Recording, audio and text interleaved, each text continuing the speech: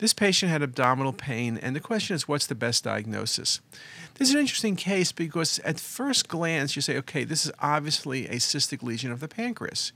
But then you look at the stomach and you wonder, is this pushing on the stomach? Is this submucosal?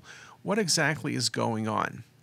So just tumors, well, it's a consideration, but they're not fluid density. They're solid masses. They can be necrotic when they're large, but they're solid. Duplication cyst is a thought, but this seems to be pushing into the stomach rather than being submucosal. But it's a thought.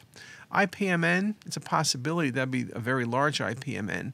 The most likely diagnosis in a 50-year-ish female, particularly it's by the tail of the pancreas, I might consider IPMN, though it's large.